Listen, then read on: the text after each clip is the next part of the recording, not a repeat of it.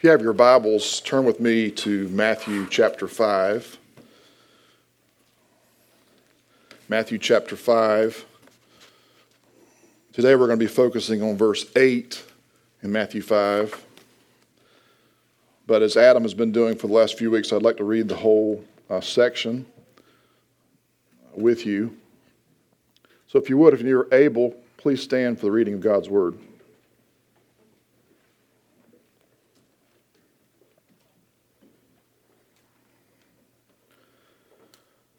Matthew 5, verse 1. Seeing the crowds, he went up on the mountain, and when he sat down, his disciples came to him. And he opened his mouth and taught them, saying, Blessed are the poor in spirit, for theirs is the kingdom of heaven. Blessed are those who mourn, for they shall be comforted. Blessed are the meek, for they shall inherit the earth. Blessed are those who hunger and thirst for righteousness, for they shall be satisfied. Blessed are the merciful, for they shall receive mercy.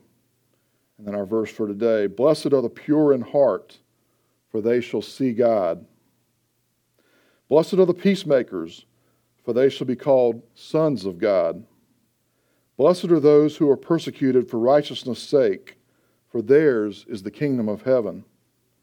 Blessed are you when others revile you and persecute you and utter all kinds of evil against you falsely on my account. Rejoice and be glad, for your reward is great in heaven, for so they persecuted the prophets who were before you. This is the word of God. Let's listen to it. Let me pray for us. Lord, we need your Spirit here this morning. We need him to come into this place, to take the words that we've just read, and Lord, to apply them to our hearts. We desire, Lord, to be like you. We desire to change into your likeness. But we can only do that through the power and the working of your Spirit today. So, Lord, will you come? Will you come and minister to us now? We pray these things in Christ's name. Amen. You can be seated.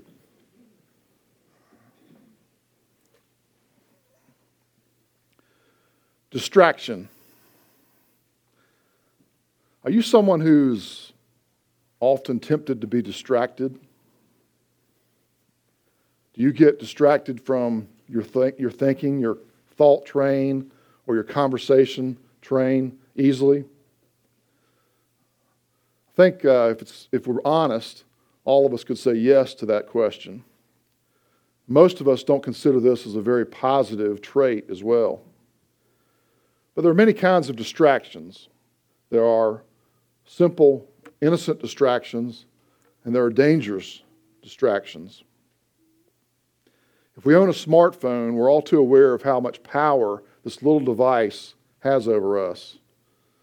If you've ever thought about how many times the beeps, the pings, and the swoop sounds distract you from what you're doing or from your conversation, you'll know this is true. Sometimes distractions can border on rudeness. Have you ever been interrupted by one of these, in a conversation, by one of these sounds from a cell phone? I have, many times. Other kinds of distractions, though, can put us in danger. Distracted driving is one of the most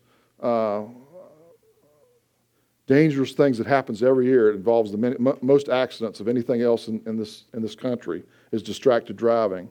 These same phone noises, for instance, can tempt us to take our eyes off the road and to put ourselves and others in danger. Well, these are just a couple of little examples of distraction. Distraction is like noise in the mind. It keeps us from a single-minded focus. It crowds our minds and our hearts with competing thoughts and motives. These distractions can cause us to veer away from a task, a conversation, or a desired goal. They can obscure our mental eyesight. They can take our eyes off the very road of life. In this beatitude, Jesus is alluding to a kind of spiritual distraction that threatens to obscure our view of God. This kind of distraction turns our eyes in on ourselves rather than on the beauty and the majesty of our Lord. In Matthew chapter 5, verse 8 that we've just read, Jesus described the undistracted heart as being pure. He says that an unmixed heart is a pure heart. A pure heart will then be enabled to see God. Jesus told his original audience and us that to have a pure heart was to be blessed, and to see God was to be blessed. You see, a pure heart is a necessity for clear spiritual vision. But how do we go from distraction to purity? How do we restore the vision that Jesus instructed his followers to have for him? Well, the secret is found in the blessedness of our relationship with Jesus himself. And it begins with the blessedness of a pure heart. In the Old Testament, ritual cleanliness was required of those who would come into God's presence. If you remember, there were tremendous ceremonial laws involved with purification that the Israelites were required to observe in order to come into God's presence. Jesus is likely alluding to this in this beatitude when he quotes from Psalm 24, 3 through 5, which says this: "Who shall ascend the hill of the Lord, and who shall stand in his holy place? He who has clean hands and a pure heart, and does not lift up his soul to what is false, and does not swear deceitfully. He will receive blessing from the Lord and righteousness from the God of his salvation." Well, these verses in Psalm 24 would have been clearly understood by the Jewish listeners in Jesus' audience. You see, purity, cleanliness, was a requirement for being in God's presence. And there were elaborate rules for these rites of purification. To ignore these cleanliness rules could actually put your life in jeopardy. But they also had profound social consequences. To be unclean was to be outside of the community of God and outside of his blessing. Many hearers understood these laws to be impossible, and as a result, they walked away from Jesus' teaching. These listeners understood all too well what was required of them to come into the temple. Some saw this measure as too difficult for them, as they believed they could never be pure. Still others actually believed that they were clean, and that they perceived that they actually kept the cleanliness laws perfectly. They deceived themselves into thinking that they were already pure and in no need of cleansing. Well, see, both of these groups were badly wrong. As with the other Beatitudes, Jesus turns these laws on their head by extending these purity laws to the matters of the heart. Jesus probably had this in mind in the prophecy of Ezekiel. He probably had the prophecy of Ezekiel in his mind, which promises this: "I will sprinkle clean water on you, and you shall be clean from all of your uncleanness. And from all your idols I will cleanse you. And I will give you a new heart, and a new spirit I will put within you. And I will remove the heart of stone from your flesh, and give you a heart of flesh. And I will put my spirit within you, and cause you to walk in my statutes, and be careful to obey my rules." In these verses, God promised to put a pure heart in those who believe and trust in him. He promised to help us pursue purity by sending his Spirit. At the same time, Jesus presents his followers with the only way to see God, which is through faith and dependence on him. You know, much of Jesus' ministry was toward the unclean, if you remember, or the defiled person. And in the purification laws, the commandment was to separate yourself from these defiled people, from these unclean people. But rather than distancing himself, Jesus moves toward these people. And by moving in this direction, he was actually reversing the Jewish system of clean and unclean. When Jesus, the only pure one, touched the impure person, he did not become unclean. Rather, the sinner became clean and pure. Jesus' earthly ministry was about restoring the humanity of his people to their original pure condition. Theologian Jürgen Moltmann says this: his miracles were not an interruption of the natural order, but the restoration of the natural order. He goes on to say, when Jesus expels demons and heals the sick, he is driving out of creation the powers of destruction and is healing and restoring created beings who are hurt and sick. The lordship of God, to which the healings witness, restores creation to health. Jesus' healings are not supernatural miracles in a natural world. They are the only truly natural thing in a world that is unnatural, demonized, and wounded. Unquote. God's plan from the beginning was to restore his people through the work of Christ. Jesus worked on earth and now in heaven to rehumanize the dehumanized and to cleanse the impure and unclean. His finished work fulfills the cleanliness laws on our behalf. We are no longer seen as unclean or impure in the eyes of God if we are in Christ. We have been set free from the bonds of impurity and released and empowered to become morally pure in heart. This is how Jesus turned the Jewish purity laws on their heads. But there is another nuance in the New Testament Greek language concerning what is meant by the word pure. There are three words for pure in the New Testament. The word used here is the word katharos. It's used to speak of something pure. It could be used to speak of something pure in a sense of being clean, but its more general usage is of being unmixed with other things. For example, if wine had not been diluted with water, it could be described as katharos, that is pure wine. It may not taste good, it might taste like vinegar, but if it's not mixed with water or other things, it's considered pure. This is the thrust of his statement here in Matthew 5, that we be unmixed in this purity.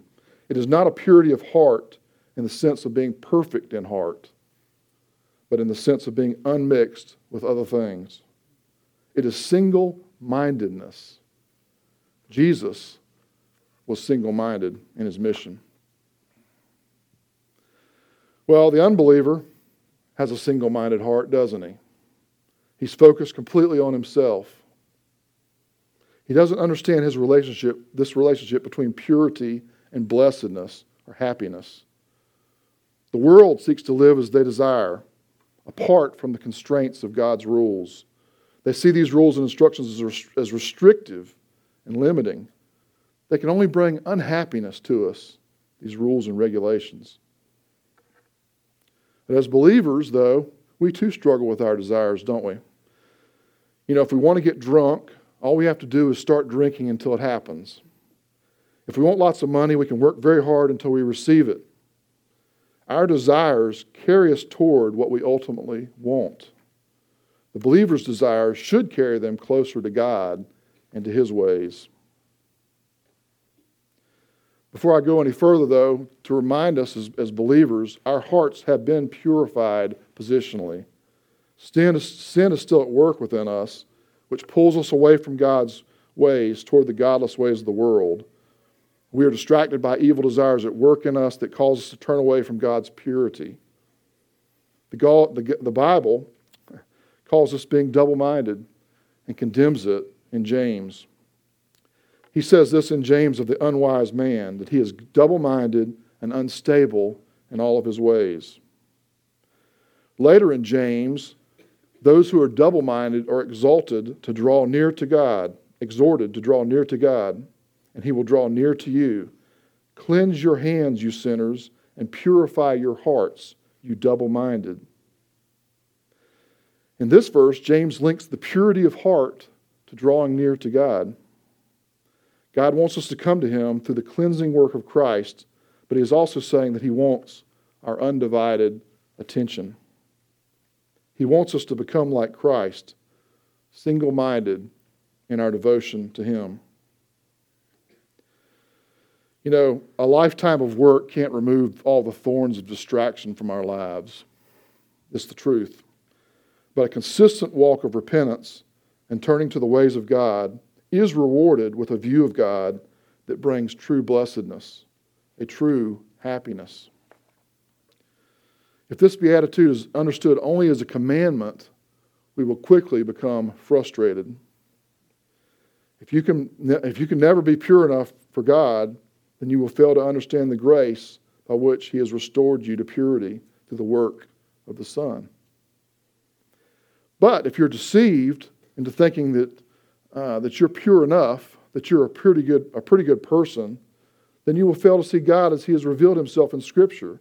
And you will only gain a view of your own exalted self. Jesus came to take our impurity and sin on Himself, then to die on the cross, taking our punishment. In exchange, He has given us the righteousness and purity that is His. As believers, our hearts have already been redeemed by our Savior. We should now desire the blessedness of seeing Him as our true God. But what does this look like? What does it really look like to see God truly? You know, some might think of it this way. When I was, a few years back, I was blessed to be able to visit a national park out in California, Yosemite National Park. And it's a beautiful place. If you've never been there and you're able to, I'd suggest to go if you can. The engineers there did a beautiful job designing the road system into this park because it magnifies what I'm about to describe. As you're going into this 2-lane road, entering the park, it winds around through the canyon and for a while, and then all of a sudden it comes out in this vista. And very suddenly you turn the corner, and there in front of you is this majestic valley, 3,000-foot granite cliffs on either side. Beautiful, majestic place. And seeing this place as a Christian, you can only say, wow, that's God. God did this. God is a beautiful person. God is a creative person. How beautiful that is. And in a way, that's seeing a form of who God is. And the beauty of creation does reveal a vision of God's handiwork to us. But a true vision of God Himself must come by faith. Only in the end will our faith become sight. The book of Revelation gives us some idea of what we will see one day as we stand before God in the new heavenly city. And this is when our faith does become sight. This is what we will see according to Revelation. And the city has no need of sun or moon to shine on it, for the glory of God gives it light, and its lamp is the Lamb.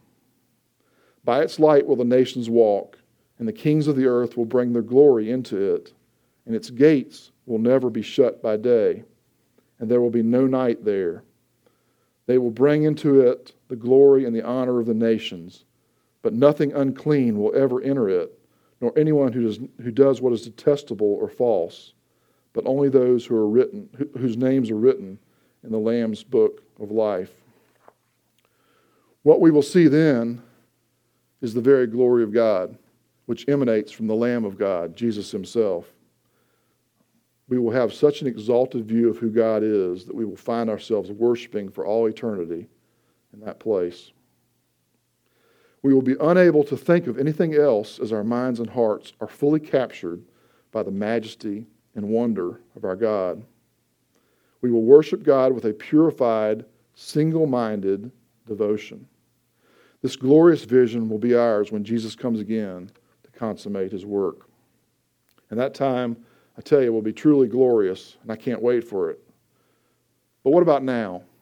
What about now? What about the in-between state where Jesus has come, completed His work, and our continuing need for seeing more of God by becoming pure, as He commands us in this passage?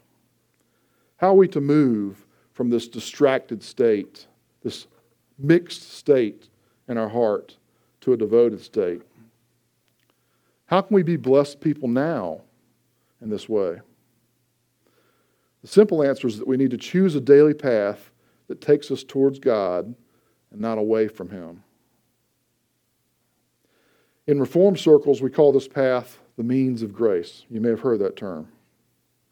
In His grace and wisdom, God has provided ways by which we can regularly have our faith in Him fortified. Historically, we have referred to these ways of strengthening our faith as the ordinary means of grace. Prayer, The preaching and teaching of the Word and the sacraments are not elaborate or fancy methods of giving us what we need to confirm our trust in Christ. To an outside observer, they don't really seem special at all, in fact. After all, they make use of rather common things, such as human speech, bread, wine, and water. But by faith and the work of the Spirit, these common elements are used to do an uncommon work. The confirmation of our trust in Jesus and the strengthening of our wills to flee from sin, seek the path of God, and rest in our view of Him in Christ alone.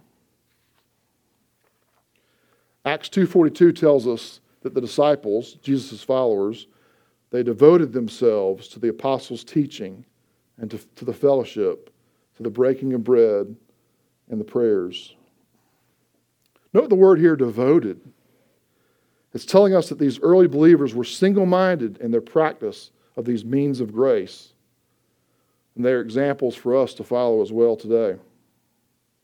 Only by our daily choices to pursue these things will our hearts become more and more purified, and will our vision of God become clearer and clearer.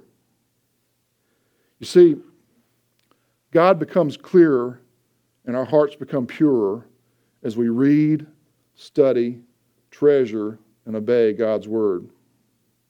A pure heart has a deep love of God's Word. If you haven't begun a daily reading plan in God's Word, I'd encourage you. I know Pastor Adam in the past has promoted reading plans here. Ask him. He'd be more than happy to give you a reading plan to get you in God's Word on a daily basis. Let the Word of God wash over you and give you a new vision of who God is. You see, God becomes clearer and our hearts purer as we devote ourselves to prayer as well. Well, how's your prayer life? Does it need a refresh? I would encourage you to allow the Scripture readings to guide you in your prayers. As you read the Scriptures, let them guide you in your prayers. One Puritan said this. He said that God's Word must be the guide of your desires and the ground of your expectations in prayer. Let me read that again. God's Word must be the guide of your desires and the ground of your expectations in prayer. The Scriptures give us direction as to how and what to pray. They are essential to understanding and praying within the will of God. Well, God also becomes clearer and our hearts become purer as we participate in the sacrament of baptism and the Lord's Supper. These simple and common observances are used by God to strengthen our faith. The regular observance purifies our hearts by keeping us single-mindedly focused on the things that Jesus Himself commanded us to continue observing until He comes again. They are actually visible and tangible ways that God is working in His church. And when we, as participants, observe and participate in these sacraments by faith, we move closer to God, and our vision of Him becomes clearer and clearer. Well, finally, God promises His goodness to those who are pure in heart.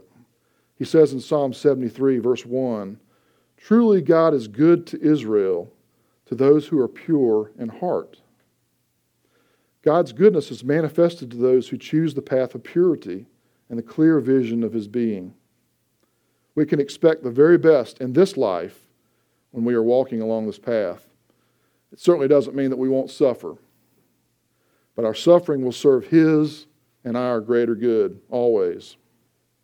God's goodness flows from His own pure heart into our lives every day. He longs to pour forth His goodness into the lives of His people. He longs for that. By our consistent practice of these means of grace, God is demonstrating His goodness towards us every day. When we are distracted from the things of God, we're tempted to take the path that leads us away from God and from a pure heart. Remember that Jesus has already made us pure by faith in Him. Firstly, remember whose you are. You are Jesus' child. You are children of God. Then, learn to repent and turn back to the means of grace for help.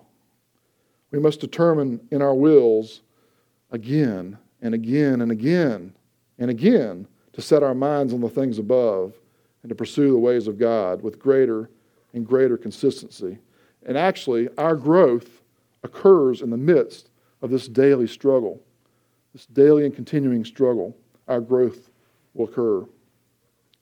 Our prayer should be that we would set our minds like that of Paul, who said this, "But one thing I do, forgetting what lies behind and straining forward to what lies ahead, I press on toward the goal for the prize of the upward call of God in Christ Jesus. Let those of us who are mature think this way." Let those of us who are mature think this way. To walk this way is to have a pure heart. To take this path is to be obsessed with seeing God.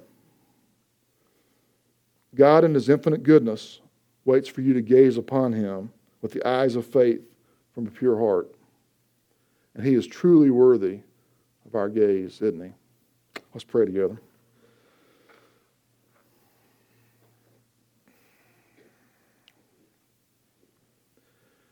Lord Jesus, we know in a message like this that we're far from pure. We admit, Lord, that our hearts are divided many times. We seek after so many idols, Lord, that sometimes we can lose count. Forgive us. Forgive us, Lord, for having divided hearts. Forgive us for turning towards the things of this world. Lord, help us to turn towards You in the daily path of life. You are pure, You are holy, and Your righteousness is available to us through the goodness that You displayed to us on the cross. Lord, help us to turn back to You even today and to trust You with these words. I just pray these things for my brothers and sisters and for myself this day in Jesus' name.